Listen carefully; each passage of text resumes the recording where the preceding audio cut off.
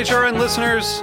As we celebrate our 15th year, we are deepening our commitment to giving voice to the next generation of food systems storytellers, and we need your help. Our internship and fellowship programs help activate new possibilities for underrepresented and underestimated young people through experiential journalism, audio engineering, and production training.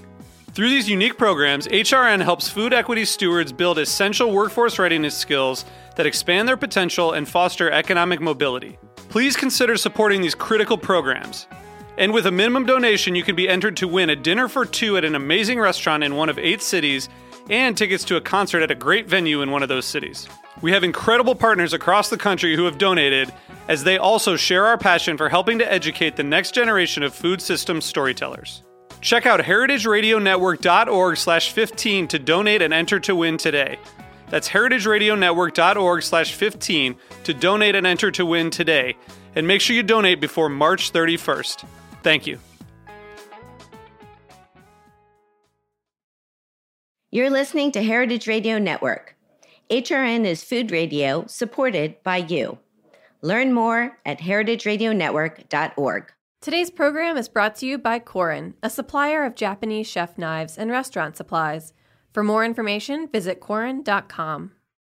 This episode is brought to you by Hearst Ranch, grass-fed beef raised on California's Central Coast. Available seasonally at select Whole Foods markets.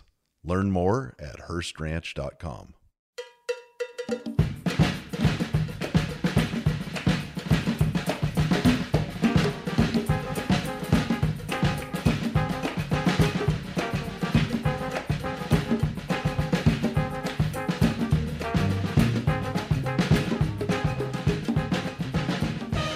Well, hello. Welcome to Own the Industry on Heritage Radio Network. I'm your host and producer, Sherry Bayer, and it is Saturday, February 3rd, 2024. This is our 378th episode of this series, which is dedicated to behind-the-scenes talent in the hospitality industry. This show will be broadcast next week. So today, I'm on location in Phoenix, Arizona, with my guest, who is an acclaimed chef who has a couple of amazing restaurants here at a luxury resort, and I will introduce him fully in a moment. First, as I do on every show, I will start out with my PR tip, and then later we'll have my speed round game, industry news discussion, solo dining experience, and the final question. As the founder of Bayer Public Relations, I'm going to tip the show off with my PR tip of the week. So today's tip is to take care of your people. Now, usually when we talk about hospitality, we talk about taking care of the guest, taking care of their needs, interests, and desires. And yes, of course, that is what hospitality is about. However, good hospitality or customer service actually stems from looking after one's team as well as ourselves. We must first take care of the people who provide hospitality for others so they can then in turn take care of the guest. It's the hospitality within that creates the hospitality outward. So let's remember to always put our people, who are essentially our family, first, as that is the core of hospitality. And that's my tip today. Okay, so I'm so excited. I'm here in Phoenix, Arizona with my guest, who is Angelo Sosa. He's the executive chef of Tia Carmen and Kembara restaurants at the JW Marriott Phoenix Desert Ridge Resort and Spa. Angelo is a chef, restaurateur, and author of Dominican and Italian descent, who spent years working under world-class chefs and restaurateurs, including Alain Ducasse, John George von Richten, Steven Starr, and Masuharu Morimoto. He is known for his bold cooking rooted in Asian flavors and techniques, bringing over 25 years of experience that has taken him from 3-star kitchens in Europe to street food stalls in Thailand. In 2010, Angelo competed on season 7 of Bravo's hit show Top Chef and later on Top Chef All-Stars, quickly becoming a fan favorite. And I'm a fan. So, hi, Angelo. Welcome to the show. That's quite a mouthful, isn't it? I always start out with like a bit of a mouthful, and then I let my guests talk. And I love your tip of the day. That is magnificent, and I can't agree more, because that's really something we do here in both of our restaurants, Tia Carmen and Kembara, is we really, we have such a tight, beautiful culture DNA, and we really promote that we're one unit, we're one body, and we have to hold each other not only accountable, but look out for each other, right? So one, we're responsible for how we all show up. But two, we have to care for each other, because if we care for each other, like you said, we then care for the guests. I love that it resonates with you. I have to say, I wrote that tip last night, having been here a couple of days. I like to try to tie my tip into what I think my guests will appreciate. And from being here and seeing you with your team, I felt that you would feel the same way as I do about that tip. So I'm glad you do. Was that after was it 8 courses or 10 courses you ate last night? Yes, it was. It was. Well, how was your meal, first of all? My meals have been you on the spot. My meals have been amazing. I mean, we're jumping ahead to Kembara, where I was last night, and then I've just came from my second breakfast at Tia Carmen, where I went completely savory. Second in one day? Well, yeah, no, I had breakfast there yesterday and breakfast today. Yesterday I went more of more traditional of what I would say of your fruits and granolas and that direction, because you have this amazing buffet, breakfast, brunch, lunch at Tia Carmen. But today I went with your rice and your pozole and dinner last night was fabulous, and dinner at Tia Carmen was fabulous. So, I guess I usually start out with learning about chefs' backgrounds, but we can jump into your restaurants here and then kind of work backwards. Whatever you want to do. I'm on your time. And we're having, I would like to say old friends and new friends. Like I remember seeing you at events, and I'm just so happy you're here. You haven't been here since for 15, 20 years? Yeah, about. Okay. And I was, my memories also of when I was 10 years old and I went to the Grand Canyon and I did a trip, through the Midwest then, and I'm due to do more of that nature sort of trip. But the nature here is beautiful. We're in the mountains, we're in the desert. So let's go back a bit. Okay. Because I want to know what led you to opening these amazing restaurants here in Phoenix. But take us back a bit to where you grew up and what led you to go to the CIA and pursue a career as a chef. Okay, beautiful. All right. Okay, well, thank you for having me on. So excited to see you and talk about things that I'm very passionate about. Thank you for joining me. You're very welcome. So, yes, I grew up in a Dominican-Italian household. And interesting enough, my father, very machismo Latino man, right? Not only was he in the army, but he was also a psychiatrist. And coming from the Dominican Republic, he had this sense of providing for the family, which is a good intention, right? But let me tell you, my childhood was not, playing kickball on the weekends, flying kites, playing with remote control cars. No, it was 5 a.m., alarm went off, get up to the garden, no matter what the weather was, whether it was snowing, sleeting, raining, we had to till the garden, prepare the compost, prune plants, prune vegetables, prune fruits, whatever that might be, right? And then we would we'd be there until about 5 or 6 in the evening. And then on Sunday, at the time, like a good Catholic family, we would go to church in our big blue Oldsmobile. I'm not even sure if they make those cars anymore.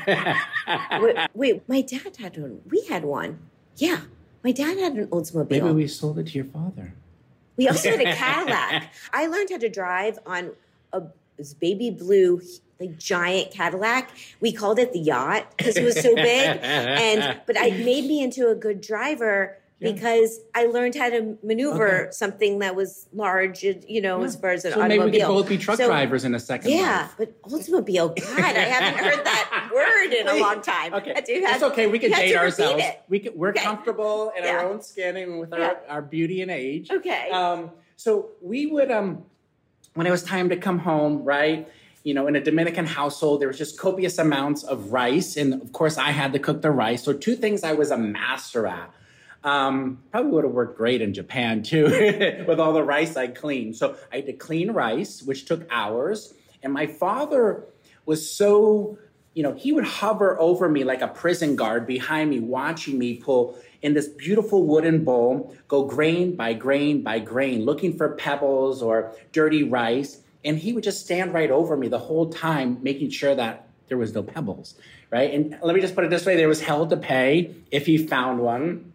Then the other thing that I was really awesome at was making tostones, right? Green fried bananas. When it came out, I would just rub it with a little garlic, salt, pepper. And it was just magical, especially when they're like beautifully crispy and warm and yummy, right? Yeah. So in those moments, right, being a 9-year-old boy, like I didn't enjoy cleaning 20 pounds of rice. Like who would enjoy that, right? But little did I know my father was teaching me details, right? And I'll get to that point later on. But on the flip side, it was my tia Carmen, my Dominican tia, when we would drive in that blue Oldsmobile, right? You could have been our driver. I could have. I'll take a mental note of that for next time. We would go to Queens, New York, and she lived on the corner. My siblings, we had a large family. They would run through, slam the door open with no regard, run through the living room, run past the kitchen, run outside to play. And it was my tia Carmen's cooking. It was almost like this tug of war. It would just pull me in, past the living room, into the kitchen, onto a stool. And I would just watch her, totally mesmerized by her cooking. She was just so vivacious. So she would dance, she would drink a little wine, she would just sing to herself. She would say things to me that I didn't understand as a 9-year-old boy. And when it was time to eat, we would just sit there, there'd be like 15 of us. And I would sit on the floor like a little puppy, just in awe, looking at this woman as I had my plate of rice and beans and all these beautiful concoctions. And I would just watch this woman, my tia, not even touch her food until she heard laughter and joy. And then I would just sit there and be like, wow, if this is what love looks like, I'm going to do this the rest of my life. So as a 9-year-old boy, I knew I wanted to become a chef. And I've had a very blessed, fast forwarding, right? I spent time in New York City with Jean-Georges, the majority of my career, 4 years, in fact. And those lessons that my father was teaching me about the grain by grain and the details, right? It all started making sense to me. He was prepping me for this moment, right? Yeah. So I was very blessed. In that moment, it all kind of just made sense to me. I love that. I'm thinking back when you're 9, did you tell your tia that one day I'm going to name a restaurant after you? She passed over 30 years ago, and my sister was here 2 weeks ago, and she dined at Tia Carmen, and we had to take out a case of tissues for her. I was going to say that must have been really special. She was taken aback, and what she said, I wasn't here, but she told our lovely manager that if she was alive today, she would be overwhelmed, and she probably wouldn't even know the impact she had in my life. So she really was my North Star and the guiding light for me. I love that. So yes, I know you from, I don't know exactly when we met, but I've known you a long time. And I remember some of your places in New York, Anejo. Sure. So that you were a part of for several years. Yep. Añejo we had literally right after Top Chef. Okay. And we had our location, if I remember correctly, on 47th and 10th. Hell's Kitchen. I know because I live near-ish there. Right. So, yeah. It was such a fun, vibrant restaurant. We had beautiful tequilas. We had rabbit mole, just really interesting concoctions. And then we had a second location downtown in Soho. That was back in the day. Yeah, no, it was wonderful. And you mentioned Top Chef. So what led you to go on Top Chef? Because this was what year was this? 2000? Well, you said 2010, so let's go. Okay. I believe I've been on 3 times. Oh, you've been on 3? Yes, you noticed my gray hairs, so. Well, no, you were on season 7, and that was in DC. Season 7, I went back for season 8. That was an all-star one? That is correct. Okay. And then The other one might have been season 17. It was just a quick debut. Okay. I think I said hello and goodbye in the same day. I don't know. I picked up 2, but that's cool. So you were on 3. So what was your experience like? Yeah, I mean, Top Chef is, for me, I think it's like continuing education, right? It's like going to the MIT or Harvard or Stanford of education, just to cook around brilliant chefs. Whether that's Tiffany Derry, people that I love, Carla Hall, Dale Talday, Kevin Sprague, like just cooking around these chefs. And if you really just receive, it's amazing just how you expand, right? So I really just love being around that experience. Yeah, no, I remember watching, and you did really well. I mean, you came season 7 runner-up, second place. Runner-up, yeah, second Singapore. But again, sometimes people see me like, oh, you should have won. No, everything. I just believe in the universe, and I believe things happen the way that they happen. And I believe, how do you define winning?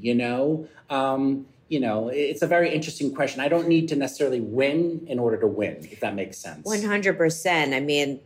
I mean, there's so many, look at Carla Hall, I adore her. I mean, there's so many examples of people who are on the show who have done extremely well with their career, didn't necessarily come away with the Top Chef #1 spot in the list, but I think it's incredible you were to be on the show and to, I just remember watching you and you're being so charismatic and it's a competition, I imagine.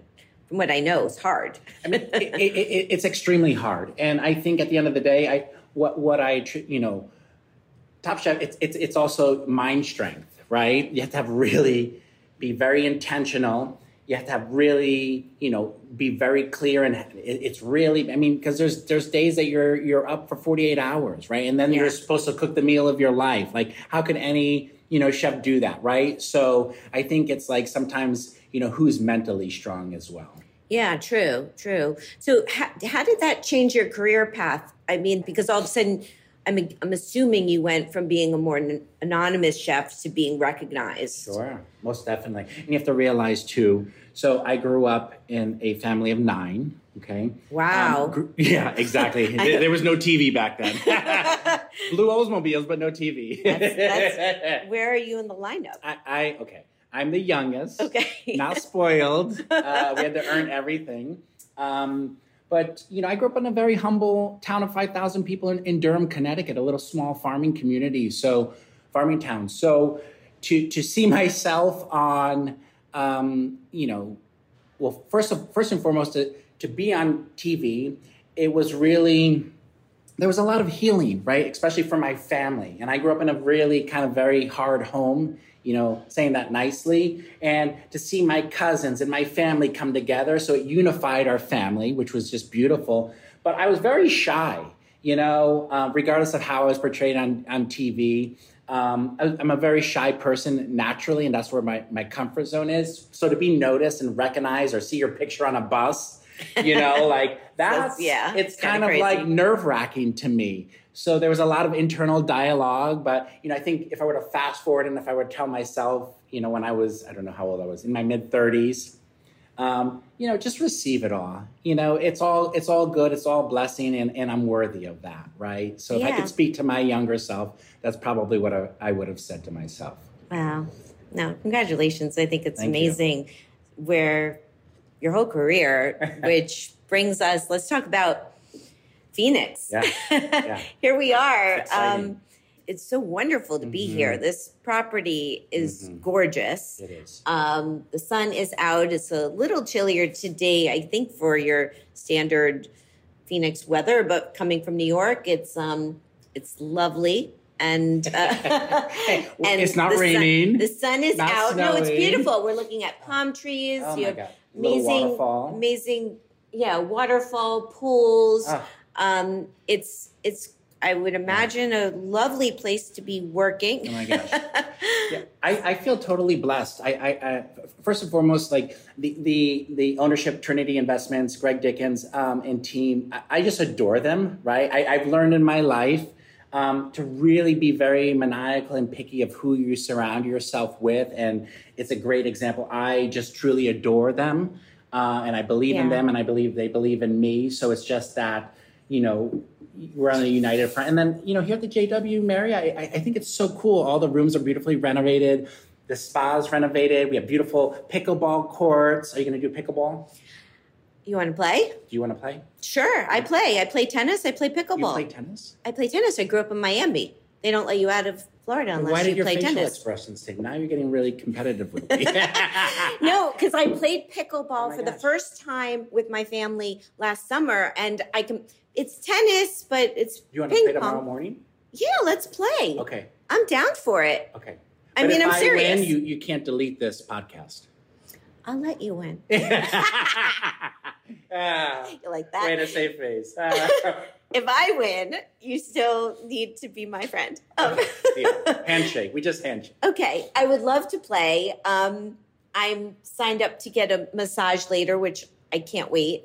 And my room is fantastic. This whole property, JW Marriott, Phoenix Desert Ridge Resort and Spa. It's a long name, but it's an fabulous. Oasis. Isn't it an oasis? Yeah, they could just call it JW Marriott Oasis. Ooh, I like that. Yeah. In Phoenix, Arizona. No, it's all great. But you have 2 restaurants here on property. So let's talk about them because let's talk about Kembara first because we're here in your. Is this part of the dining room or like a PDR? PDR. Okay. I love this wallpaper. What do you think about it? It's very.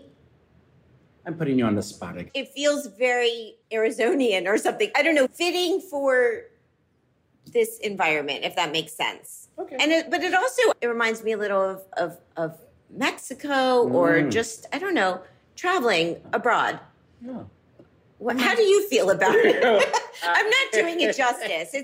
It's flowers and it's like a nature setting. It's happy. Yeah. It's colorful. It is colorful. It reminds me of, it's kind of a little nostalgic too. It's kind of, I don't want to say retro, but it reminds me of Malaysia. My dear friend Thomas Schust designed both restaurants, Tia Carmen and Kembara, and I adore him. And he's just I think a pure genius of a designer. See, I haven't been to Malaysia yet. Yes. So it can't remind me of that yet, but one day. Okay. Okay. We'll talk about it tomorrow on the pickleball court. Okay, fabulous. So about Kembara. Yes. So, oh my God. I have such a deep passion and love for Asian food, culture. I spent a lot of time in Asia, even prior to even this project. Thailand, Vietnam, Malaysia, Malacca, Vietnam. So I have such a deep respect for the culture. I just think it's such a beautiful, humble culture. And this is really how I want the service to be. I want people to, we have a Japanese mantra. It's called Ichigo Ichie. And if you notice, it's actually written above the kitchen, right? It's painted above the kitchen. Thomas Schust did that, quite lovely. And what the word means is essentially that this moment, or if you're a guest and you come in, right, that moment will never, ever happen again. So that is our opportunity to breathe life, to speak life, and to transform that moment, to leave that long-lasting impression, right?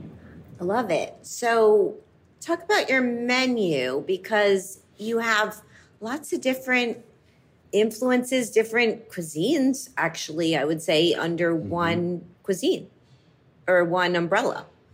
Or roof. Something like one that. One umbrella. How about that? Because we do have umbrellas. Well, yeah, it's actually really cool. So the word Kembara is a Malay word meaning to seek and discover, right? And that's essentially what we wanted to do. So we serve, it's Asian street food. So we want you to seek and discover, right? So little, nashes are dishes from Japan. And then you have dishes from whether it's Phu Quoc or Vietnam or Hanoi, right? And then you go and have, again, these are dishes that I've had and I've tried, and it's my interpretation and my inspiration of these dishes. Some are just modern takes of dishes, but like you had cow soy, right? You had cow soy. Yes, and delicious. We just I know, it was so lovely. And that's a beautiful, so like all of our curries, all of our sambals, all of our noodles, dim sum, it's all made fresh. And it's really exciting to me to bring these types of flavors to the team and teach them and to empower them and really focus on like the layering and the technique. We spent about 3 months for Kembara. We spent 3 months of recipe development to really refine the dishes. And we, like I told you yesterday, we started with 65 dishes for the menu. But it's very tricky because we wanted all of these dishes, even though they might be Thai or Malaysian or Malaccan or Japanese, there's a way that they could all talk to each other, right? Yes. So we had to wean down that menu to about 30 dishes. And I feel like the menu that we currently have, it tells that story, right? Yeah. It's very cohesive. Yes, it does. It does. And everything was fantastic. I've been eating quite well for the past couple of days. And let's talk about Tia Carmen, because yes, I've had a couple breakfasts there, dinner there. Amazing. Oh, thank you. Really amazing. And I love, your passion, your explanations of every dish, your love for what you do just shines through. And also, and all your expertise. You've cooked around the world and you're bringing that to these restaurants. So talk a little about, I know, Tia Carmen's named after your aunt, Sure. Tia, but the inspiration, or like, how would you define the food that you're doing over there on the other side of the lobby? 100 feet away. Yes. Yeah, and that's it's beautiful. That space is beautiful too. I Very think different than here.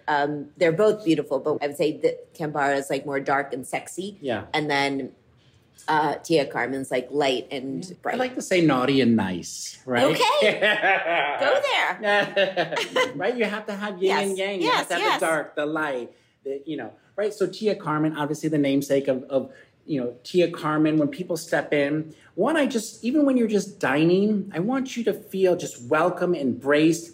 We greet people hand over the heart because we're just really, and this just isn't something that I just say because it sounds pretty, really believe that the guest is gifting us with their presence. And we really want them to just feel like, let us just take care of you. So if you're to just close your eyes, I want you to feel that spirit, that energy of Tia Carmen, of what it felt like when I tasted her food, that energy, that love, that frequency, right? One thing I realized a lot about myself is I love traveling, I love learning, and I love being that conduit, that storyteller. So for Tia Carmen, we spent a lot of time traveling through New Mexico, Arizona. Like really, I just thought Arizona was sunsets and cactus. And, that was such an ignorant and naive perspective. It's so much more than that. Like, up north from here, you could go foraging and get beautiful juniper. You could get chanterelles, morels. You could even find yuzu. It's a citrus state, right? South of, 2 hours south of here, you'll see the most beautiful free-range chickens that you'll think that maybe they would even serve at the French Laundry, right? Yeah. And it looks like Napa Valley, right? Well, without the wineries, here and there. But, so Tia Carmen, we really it's contemporary Southwestern, and we put a great emphasis on heirloom and heritage ingredients and working with native grains. One of our beautiful dishes, which is one of my favorite dishes, is the ember roasted yam, which you had. I loved that dish. Mm-hmm. Yeah. Seriously, like the whole meal was fantastic, but that if I had to name like my favorite, that would probably have been my favorite. Out of both venues, or actually that's a great question. Now you're putting me on the spot again. That's a great question. Yes. I'm going to say yes. Really? I'm going to give that dish my favorite. Number 2 then. So you're saying for both restaurants, the yam with the aged mole, which we use the tempari beans, which is native to the region. What's this number 2? Oh, God. You got to go back in your memory bank. Oh, it was all so good. Everything at Tia Carmen, the whole meal, like from start to finish, even your dessert at the end with the flan, like all of that. But the Kembara, the crab fried rice, the cow soy, the lamb spring rolls. Oh, and the tuna. I'm not picking one, am I? You just listed 5. I don't need to. I don't. Okay. Favorites. I don't people ask me, what's your favorite restaurant here or there? And I can never name favorites because there's so many amazing restaurants. But just going back to the yam dish, that's also just my flavor profile, but a flavor profile that I really enjoy, like my palate enjoys sweet like yams, but the mole, the combination, I have never had anything quite like that before. And that dish specifically is really fun for me because when I create, I think about, for both restaurants, I think about, okay, how is this dish approachable? Okay, right? And then how is this dish creative? And then, so I think about the trinity. And then the third one is, how is this dish innovative? And if you really kind of dissect the three of them, they're actually three separate things that actually don't necessarily work well together. So I have to find a common ground where they all kind of become cohesive. Yeah. But I should ask you the same question. If you had to pick, let's not say favorites, but the dish you would say, like if you go to Tia Carmen and you come to Kembara and you can only eat one dish at each place, what are you going to give? Question. What are you going to give people? That's a great question. I do think the yam embodies that. It embodies the story of Tia Carmen because we are contemporary Southwestern cuisine. And what does that mean? What does contemporary mean? It's what's showcased in the region, right? So we're using these beautiful ingredients. We have a gorgeous garden. Farmer Liza is this beautiful, gifted, hearted, lovely farmer woman leader who just puts so much. Have you seen the garden? Puts so much love in there. I saw it yesterday, and I took a couple pictures. It's beautiful. It's magical. Yeah, and the landscaping here, Farmer Clark, keeping up on this stuff. This isn't just the amount of care. It's like raising children. The amount of care is impeccable. Well, it's a very large property, and your garden it's lovely, and you have the little hummingbirds there too. Hummingbirds. And I want you to feed them. I have things to do today. I have to feed hummingbirds. You could be on your computer and have the simple syrup ring on. You don't have any rings on. I'm going to do that because I don't have this opportunity that often or ever. So yes. But your garden is, it's amazing. You have that here. It's really, it's wonderful. And So the yam. Yes. Okay? Yam with the tempura bean, aged mole negro. Our mole is aged for 27 months. That's it? That's it. I just picked it up at the gift shop. Just 27. Serve with these beautiful yams that we get at the market. We cook it on the mesquite, right? On the embers of the mesquite, so it turns pitch black. And then we peel the jacket or the skin. And we serve that with heirloom carrots. And then with beautiful queso sauce. And then for Kembara, what dish is emblematic of our story? That's a tough one. Nobody's asked me that question before. That's really tough. If I was going to, well, I don't know. I didn't have everything on the menu. I want to hear your response, and then I'm going to. Well, out of the dishes I had, I would guess you might say the tuna or the cow soy. I don't know. I didn't have the whole menu. I assume I had like dishes, obviously, that you chose for me to enjoy. So I would kind of think maybe it's one of the ones I had. I think the tuna might be the most innovative, and I think it's really gorgeous and pretty, right? Yeah. And that dish represents the Thai imperial cuisine. But I would say the cow soy I'm most proud of, right? Because when my business partner and I, Mark, were in Chiang Mai doing our deep research of cow soy, we had literally over 20 cow soys because each block is very different. There's a clear broth cow soy. There's Muslim cow soy. There's so many different variations. So I think I'm super proud of our cow soy because, again, our curry paste is made fresh in house. We make our curry powder on top of that, and we bloom that at the end, and you get those beautiful, fall spice, the cinnamon, the allspice, the clove, and then you get the beautiful, menthol flavors of the cardamom. So I'd probably say I'm most proud of the cow soy. Okay, there you go. That's an answer. Yes, we both answered it. But all of my meals have been really wonderful in what you're doing here. I mean, thank you. You can cook. Thank you. You can cook. And there's love in it. There's as I said, your passion, your love, and your whole team, it shines through. It's not just delicious food. You feel some energy here, which is cool. I love that because I'll even use a different word because it's relevant to Arizona, like Sedona. When you think of Sedona, you think of a vortex. For me, it's very important that we have this vortex of a culture, that we cook from a place of just passion, in conviction, right? And I think the food needs to be autonomous. It needs to have a voice. And I want the food to be bold, right? Yeah. I love it. Okay. A couple other things. What's next coming up for you? Because you're in San Diego? Yeah, I live in San Diego. Okay. That's cool. I'm due to go back there. I haven't been there in a really long time. Okay. I would love to take you to We some can places. play pickleball there too, or I don't know, eat out. But what's coming up for you? Are you opening any new I'm gonna places? have lunch You're going to have after lunch. Okay. Oh, you mean next, like... Well, is there Yes. anything to share, Oh my or God. So wait excited. to find out if No. there is anything else? I would love to talk about this because I'm so passionate. So we are opening up our second location of Tia Carmen in Indian Wells at the...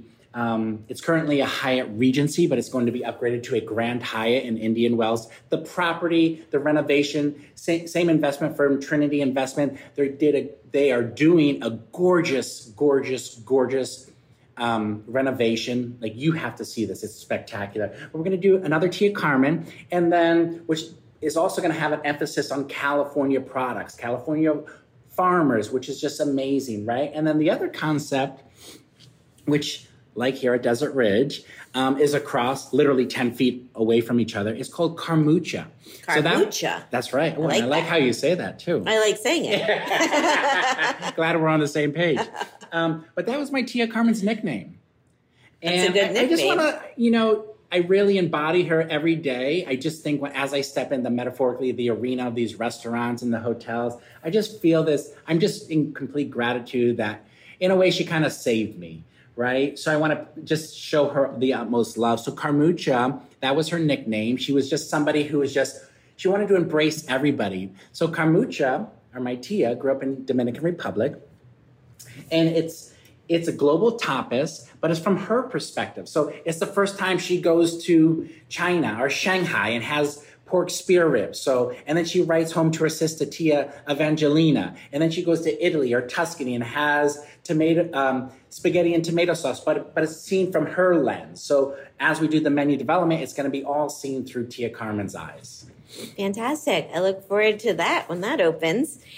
Let me ask you my question from my guest on episode 376. Okay. Because it ties a bit into this. I had on Christoph Belanca. He's the executive chef and owner of Essential by Christoph. Yes. His Michelin-starred debut restaurant on New York's Upper West Side. I had a fantastic meal there over the summer, what he's doing there. He's doing really beautiful food, amazing hospitality. So his question is, would you like to open a restaurant in New York one day? And I know you've had restaurants in New York, but I wasn't sure, if you were chef, owner, partner, but regardless, would you want to open another restaurant in New York? That question is might be appropriate because I just got back from New York City. I was in New York last week. I did a beautiful, first of all, the restaurants I ate at, oh my gosh. Okay, and I did a dinner at the James Beard, the new platform on Pier 57. I did a James Beard dinner there. Yes. I was on Good Morning America, and then I cooked at Google headquarters. So I had a very blessed weekend. But I just got to talk about this meal because I'm so excited. Go for it. I ate at Sema. Yes. And Ronnie came here at Kembara last night here in Phoenix. It was so cool to see him. I love him. And I love seeing you two together. And he knows him and his wife, and they know how to eat. They're like certified eaters, okay? I think we served them 12 courses, and they just took it very, very well. But my meal at Sema was so inspiring. And no joke, after that meal, I was like, you know what? I wouldn't actually, in the right circumstances, if somebody approached me, I would do a restaurant in New York City. Okay, there you go. So there's never the say answer. never. All right. Well, we can stay tuned for that. And before we take a break, one more question. Yeah. So, I have this book out called Chef Wise, which is life lessons from leading chefs around the world. Thank you. John George is in the book. I'm very honored to have done this project with these chefs around the world. But that's a big deal. Let me just pause. Do you hear what you're saying? Yes. How many chefs? 100? Just 117. Okay. But what does that say about you? You were able to rally some of the best chefs in the world, and that just speaks volume of who you are as a person. Thank you. And that's why I'm totally grateful that you're here with us and we're able to spend this time together. Oh, well, thank you. Yeah, when I talk about the book, I always have a big smile on my face because I'm very proud of it, and I love what I do. I love chefs. I love restaurants. I love traveling for restaurants and meeting people in the industry. So to have this opportunity to do this project was amazing, and really a dream project for me. So, but that ties in being here with you. I love being here, and this conversation. I feel we could talk all day. But what's your chef advice? Like a top, I mean, I'm sure you have lots of advice, but maybe like your number one tip for someone who's maybe thinking of being a chef or getting into this industry. Because it's hard. We know it's hard too. Yeah. So I'm going to give two parts of advice. So one part is, and I'm just going to set up the context here because I think it's important, right? I grew up in a town of 5,000 people. Okay. I grew up, in a very hard, I will even say abusive home life, and it was really hard, and I struggled as a child. But that being said, is one thing I learned and one thing I know 100%, anything is possible. Yes. So you have to believe in yourself. Even if nobody believes in you, my brothers and sisters went to Ivy League schools. I was, I wanted to become the chef. I was the black sheep of the family. I was very disregarded, right? I was forgotten, right? But I just believed in myself, and I had a vision, and my Tia Carmen just breathed life into me and set that path. And I believed in her words, and that's all I needed to hear. So just believe in yourself and follow your dreams. And you never need to compromise your dreams to accommodate other people. I love that. It's another great tip. And then just one other thing, be hungry. Be hungry. Be hungry to learn. Be hungry because for me, leadership is a two-way street. So if you show me as a cook or as just anybody in my life that you're hungry to know, hungry to learn, hungry for anything, for knowledge, that you have that thirst, then I'm hungry for you. I'm hungry for your dreams. I'll advocate for your dreams, so I'll stand with you. But be hungry. I love that too. Awesome. Okay. Two amazing pieces of advice. No, really, I love them both. So thank you. On that note, let's take a little break and we'll come back. We'll play my speed round, talk a little industry news. I miss a little dining experience and the final question. Do you want to go play tennis now? Is that what the break's for? And we'll be right back. This break is going to be a little longer, but we'll be right back. So stay with us. This is All in the Industry on Heritage Radio Network. Today's program is brought to you by Korin, a supplier of Japanese chef knives and restaurant supplies. Korin is proud of their Japanese culture and traditions, but they want you to know that their products are not just for Japanese restaurants. Their knives and tableware bring out the best qualities of food from every culture and fit into every restaurant from French to Pan-Asian to American. And that is why they're located in New York City, where people from every country in the world come to eat. Korin's Tribeca showroom is home to the most extensive collection of Japanese chef knives in the world, including Japan. Stop by to view their exquisitely designed tableware and the rarest natural sharpening stones. They have a whole range of knife services from repair and rust removal to reshaping and realigning. Korin is dedicated to this ideal, bringing the highest quality Japanese design to your table so you can experience the unparalleled quality of Japanese craftsmanship in your home or restaurant. For more information, visit Korin.com. Hearst Ranch, in collaboration with Whole Foods Market, is proud to be the presenting sponsor of The Farm Report, a special HRN series in collaboration with the National Young Farmers Coalition. Tune in each week to hear from farmers, policymakers, organizers, and food advocates about all the ways the Farm Bill directly impacts our lives, whether we realize it or not. They'll break down farm policy and talk to young farmers about what hangs in the balance for them as another farm bill gets made. Join the coalition to shift power and change policy for the next generation of growers and land stewards. The future of good food depends on it. Learn more at heritageradionetwork.org or wherever you listen to podcasts. Welcome back to All in the Industry on Heritage Radio Network. I'm your host and producer, Sherry Bayer, and my guest today is Angelo Sosa. He's the executive chef of Tia Carmen and Kembara restaurants at the JW Marriott Phoenix Desert Ridge Resort and Spa in Phoenix, Arizona, where we're on location, and I'm thrilled to be here. So thank you. It's time for my speed round. What this is I'm going to name a couple things, and you get to pick your preference. Okay, let's do it. Chocolate or vanilla. Do I get to call somebody if I don't know the answer? Oh, lifeline. That's a first. Yeah, you can. Okay. I don't know who you're going to call, but who are you going to call? Okay. Eat in at home or eat out at a restaurant? Wait, is this just today? Just one? You pick one. So would you rather eat in or eat out? Depends on the restaurant, depends on the location. Because I travel so much, I'm going to say eat in. Okay. Indoor dining or al fresco dining? Al fresco. Wine, beer, cocktail, mocktail, or champagne? Mocktail. Tasting menu or a la carte?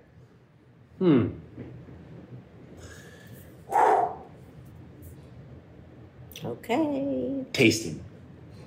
I thought that was going to be a lifeline. Tasting. Okay. Small plates or large plates? Should I be stressed? Right now? Yeah. Do you feel stressed? Is it stressing you out? This is a fun game. There's no right or wrong. I don't get stressed. I'm good. I don't know. This is, all of a sudden, there's no... I'm just kidding. Yeah, okay. What was the question? I don't remember. Small plates or large plates? Ooh, small. 100%. Communal table or chef's counter? Ooh, chef's counter. Tipping or all-inclusive charge? That one might stress you out. Wow. All-inclusive charge. And people get paid out fairly? However you want to answer this question. This is the most... I will say all in... Well, no. Interesting question. I choose to tip. Okay. I've heard lots of different versions of answers on this one. I want to leave, and I want to make sure people are fairly compensated. Yeah. I think other people have been on the show as they said that in their own way. So yeah, that could be a whole show, but it's part of the speed round. Okay, a few more. Cooking on TV or just cooking? Depends on. I'll say cooking on TV, but it depends on what TV. Okay. Okay, let me call my lifeline. Okay, what TV? Okay, you mean like what TV show? Yeah. Oh, okay. Yeah. Cool. I didn't know how you'd answer that, or any of them. Okay, because you travel a lot, window seat or aisle? I'm 6'3", I have enormous legs. Aisle. Your aisle, yeah. I'm window because I have shorter legs. And I like looking that out question. the window. You like that one? Oh, good. I don't like flying. I'm so scared. When there's a little bump, I just start panicking. Yeah. Well, not but I'm surprised. I'm surprised because you do travel a lot. I mean, over time, though. It doesn't get easier. No, I'm sorry. That's okay. But I have to say, I'm good with traveling and planes. I mean, I wouldn't say it's my favorite mode of transportation. Yeah. I have to say I'm going to get to my solo dining experience, which is from D.C. I was in D.C. a weekend ago, and I took the Amtrak. Okay. Which is New York, great. D.C. I've done that to Philly. Whenever I take the train, I'm like, I like this. Like, I don't know. It's comfortable. Yeah. It goes by so fast. And the views are amazing. The views are amazing. You go from the center of a city to the center of a city. Yeah. I'm big on. I don't do trains as I do planes more, but yeah. Okay. Anyways, perfect. It was a total not necessary Definitely not a speed round segue. anymore. I know, and it's my fault. But I got two more: cheese plate or dessert. Wow. That reaction. I just think it depends. I'm going to say cheese plate. I love it. An amazing cheese plate. Love. Okay. Like love. Love. Have you had the one at Danielle? Oh.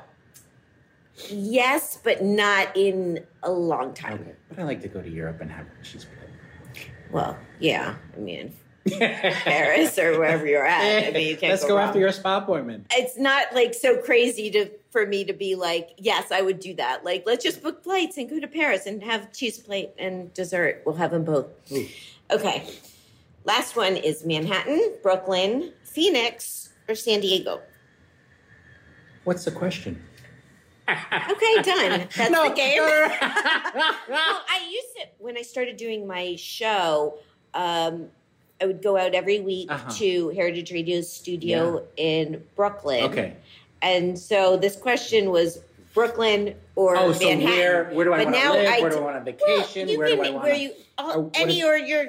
it could be like your city of preference or where you, but yeah. So we had Manhattan, Brooklyn, Phoenix, San Diego. This is what I'm going to do. Maybe it's a first. Manhattan for the food, culture.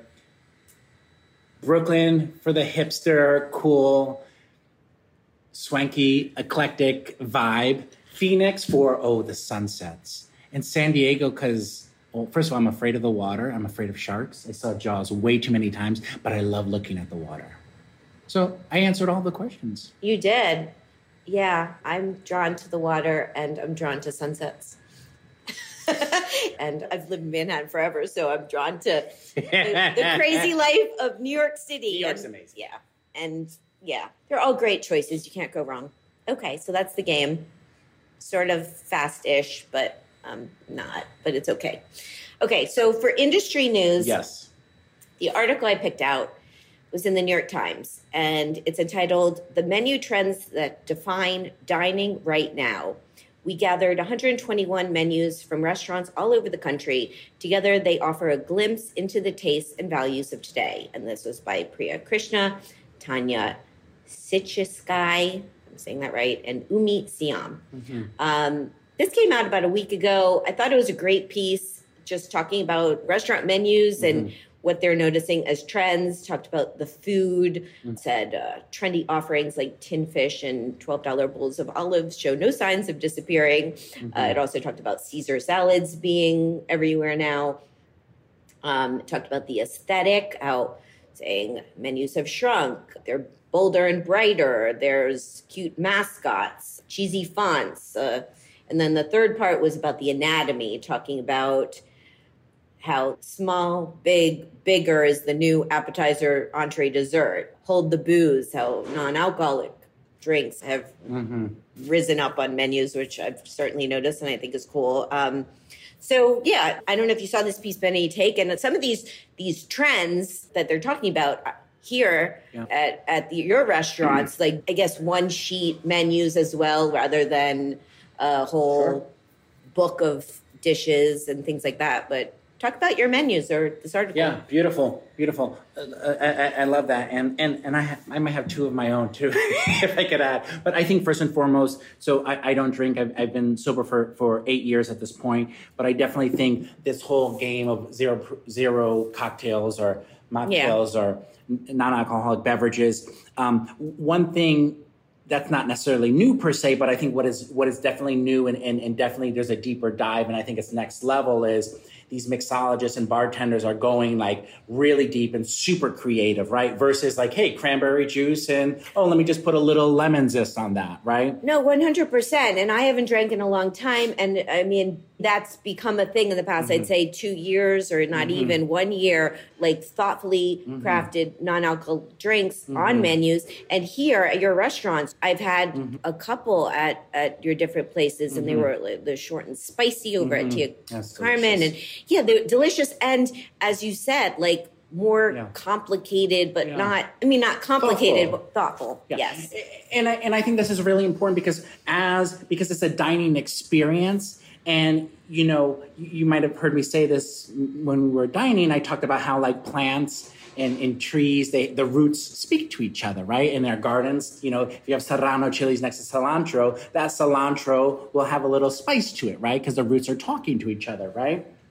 And some thrive and some don't. So the menu, the bar program, like it needs to talk to the food. So for example, our zero proof cocktails, they not only are they ornate and beautiful, but they speak to dishes. And like I had you try the beer, right? In that beautiful glass. We're even getting so thoughtful of the glasses, right, that evoke that or that really create that magical experience. Yeah. So, what was that NA beer again? Hitachi. Okay. And the ones you have, you have Athletic Brewing and the other that you Bravas. have. Yes, It's Bravas. Did you try it? No, but I still got spectacular. a day left. Spectacular. So I definitely think there's more.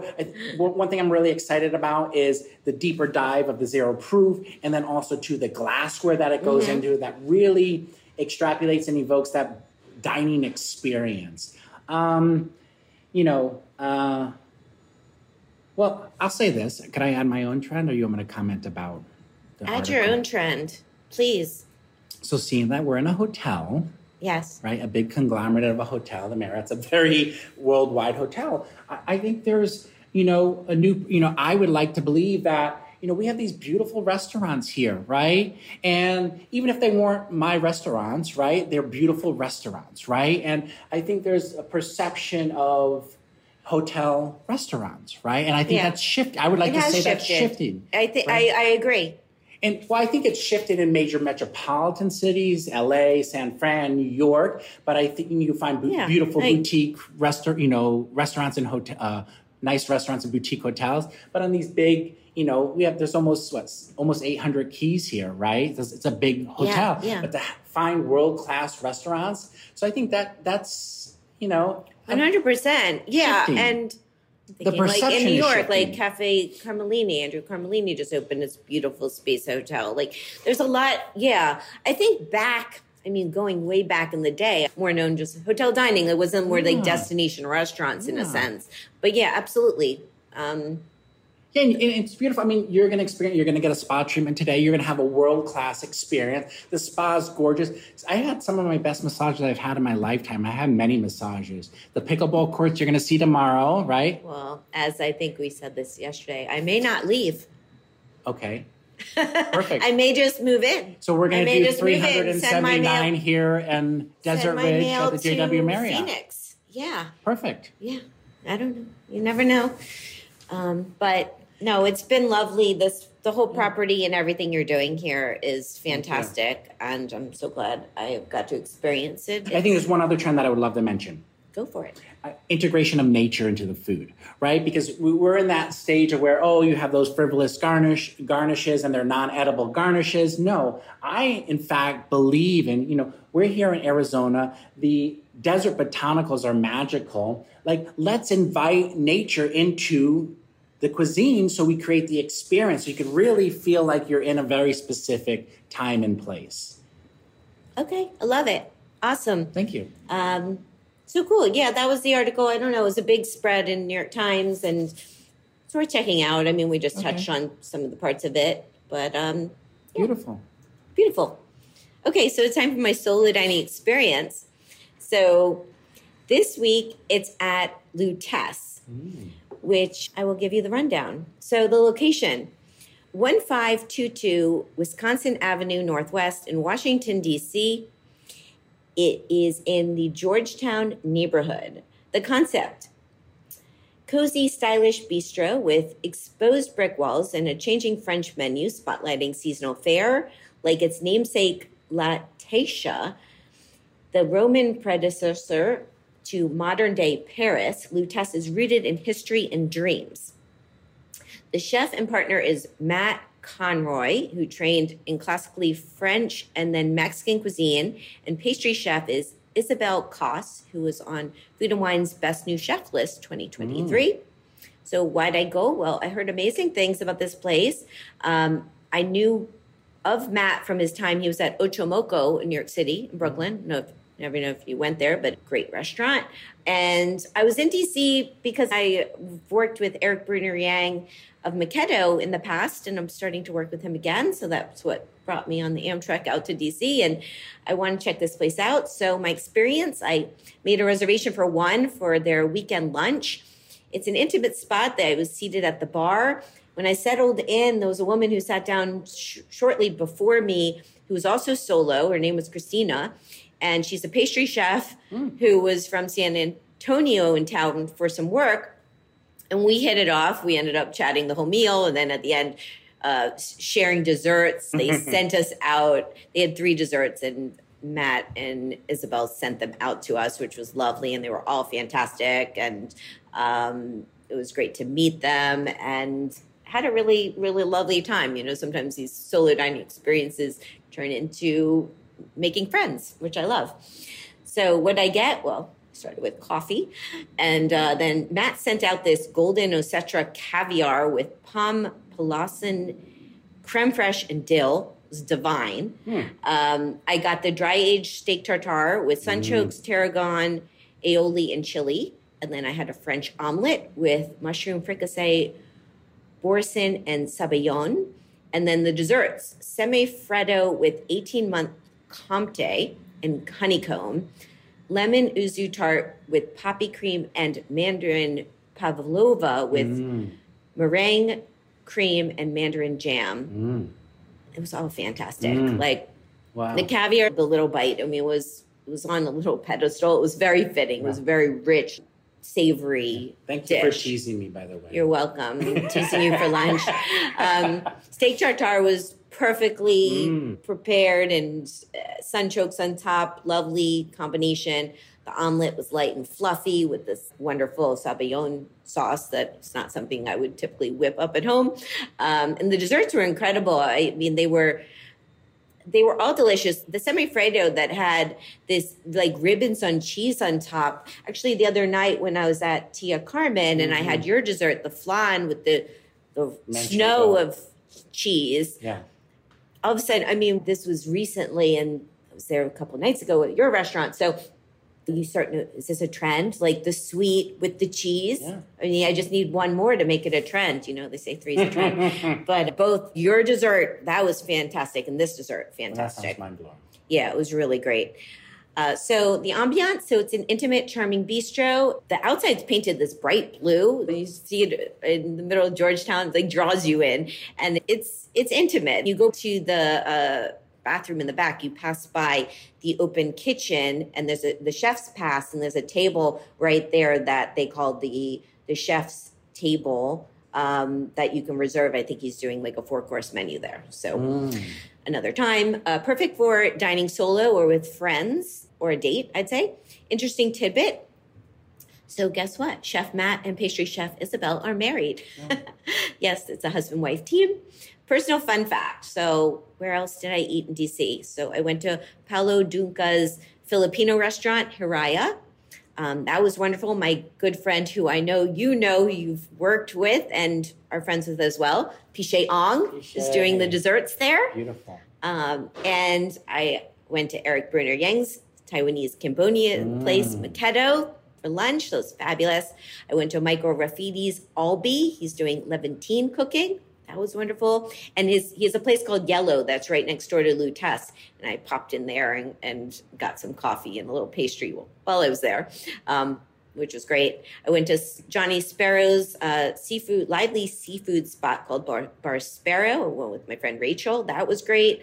I stopped in Tate for dessert and coffee. And I was staying at the Eaton Hotel, and they have a place called Baker's Daughter where they had breakfast, and I got a breakfast sandwich there. And actually, when I was in DC for like one day, it warmed up to 70 degrees. Oh, wow. It was like New York. It was like 0 degrees, and then it was 70 degrees. So they had a rooftop there, which was really nice. One day? Because that's a lot of food. That's all in one day. And then the next day, no, I jump around. It was a few days, but it's what I do. It's what I do. And what I do also, I'll say, I asked when I was there about bookstores, and their GM, Elizabeth Parker, was so lovely. She then wrote down on a postcard all these bookstores in DC, and I went over to Bold Fork Books, which is a culinary bookstore in DC. Oh, wow.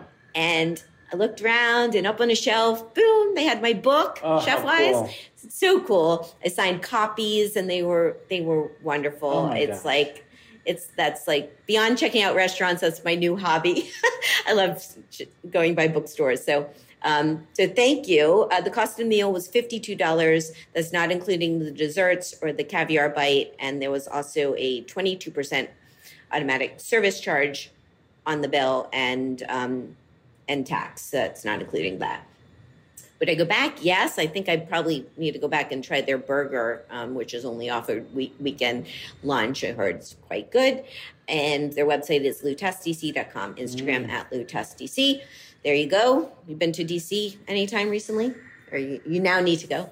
Yeah, and there's next time you're there, you have to go to my dear friend Makoto-san. He has Love Makoto. Oh, I've heard of it. It's magical. Okay. Oh my God, so delicious. And let me know. Okay, I'll let you know. Well, I plan to be back. I hadn't been since before the pandemic, actually. Okay. So I was due. It was a couple, 2019, I think, last time I was there. It's a lot of time. Yeah. Felt the same, new places, but DC's cool. Okay, final question time. So my next guest, I'm having on some more chefs. I'm having on Max Nat Messning and Marco Prinz, and they are the newly appointed executive chefs at the world-renowned restaurant Chef's Table at Brooklyn Fair. And both of them worked at Chef's Table early in their careers, and then they are now bringing their deep culinary experience and expertise from working in Michelin-starred restaurants around the world to this restaurant. So, Angelo, can you please ask a question for Max and Marco? I would love to. And in fact, I wrote one down. Oh, fantastic. Because I really want to know the answer to this. And this is definitely a personal question. So, working in Michelin star restaurants, let's just say they're at the top of the food chain, right? So being at the top of the food chain and having a unique restaurant like Brooklyn Fare, right, has had so much notoriety. And they're known for their innovation as well.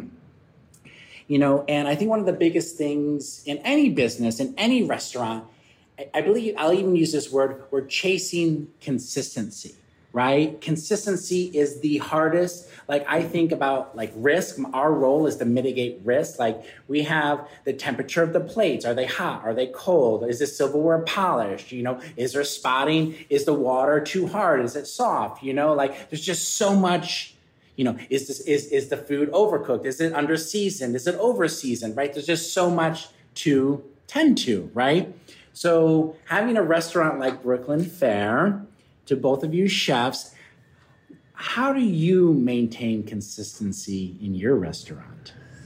Consistency is important. I will find out. Yes, great question. I had dinner there under their leadership or their cooking maybe about a month or 6 weeks ago, and it was wonderful. And I was at Brooklyn Fare when it first opened in Brooklyn with Cesar Ramirez many years ago and had a wonderful meal then. So, this is, it's a great question. I'm going to find out. I look forward to chatting with them. I think I'm doing it on location again, which I love on location interviews. It's because it's so wonderful. And it's like, so thank you for your question. And thank you for this interview, for having me here at your amazing property, for your extraordinary hospitality. I've really enjoyed my stay, and I feel very lucky to be here with you today and to sit across a table from you and have this conversation. As I said, we could talk for a long time.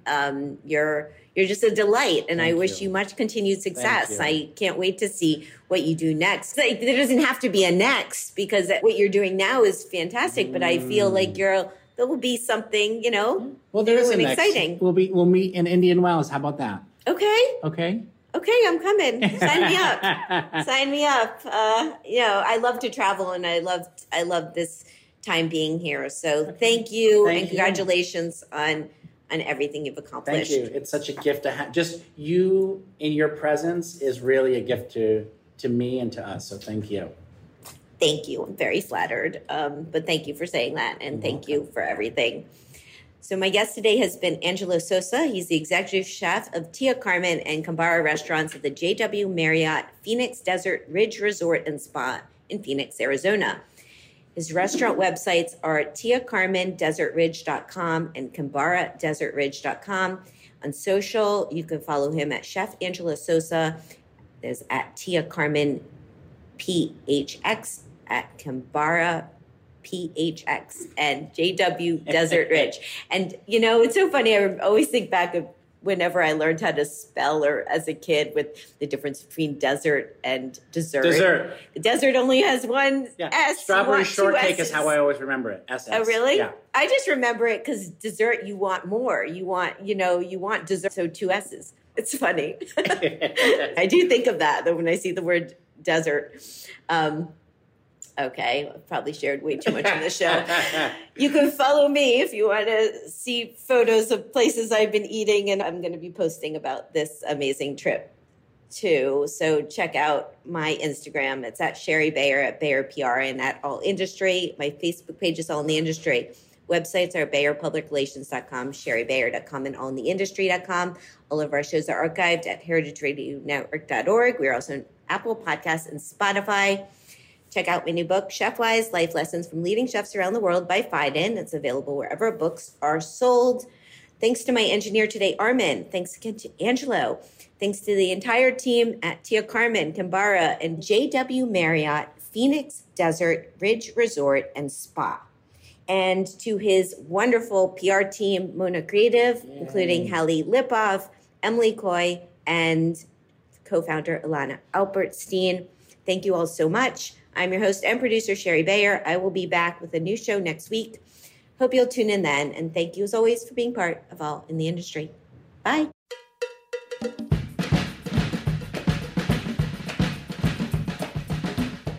All in the Industry is powered by Simplecast. Thanks for listening to Heritage Radio Network, food radio supported by you. Keep in touch at heritageradionetwork.org/subscribe.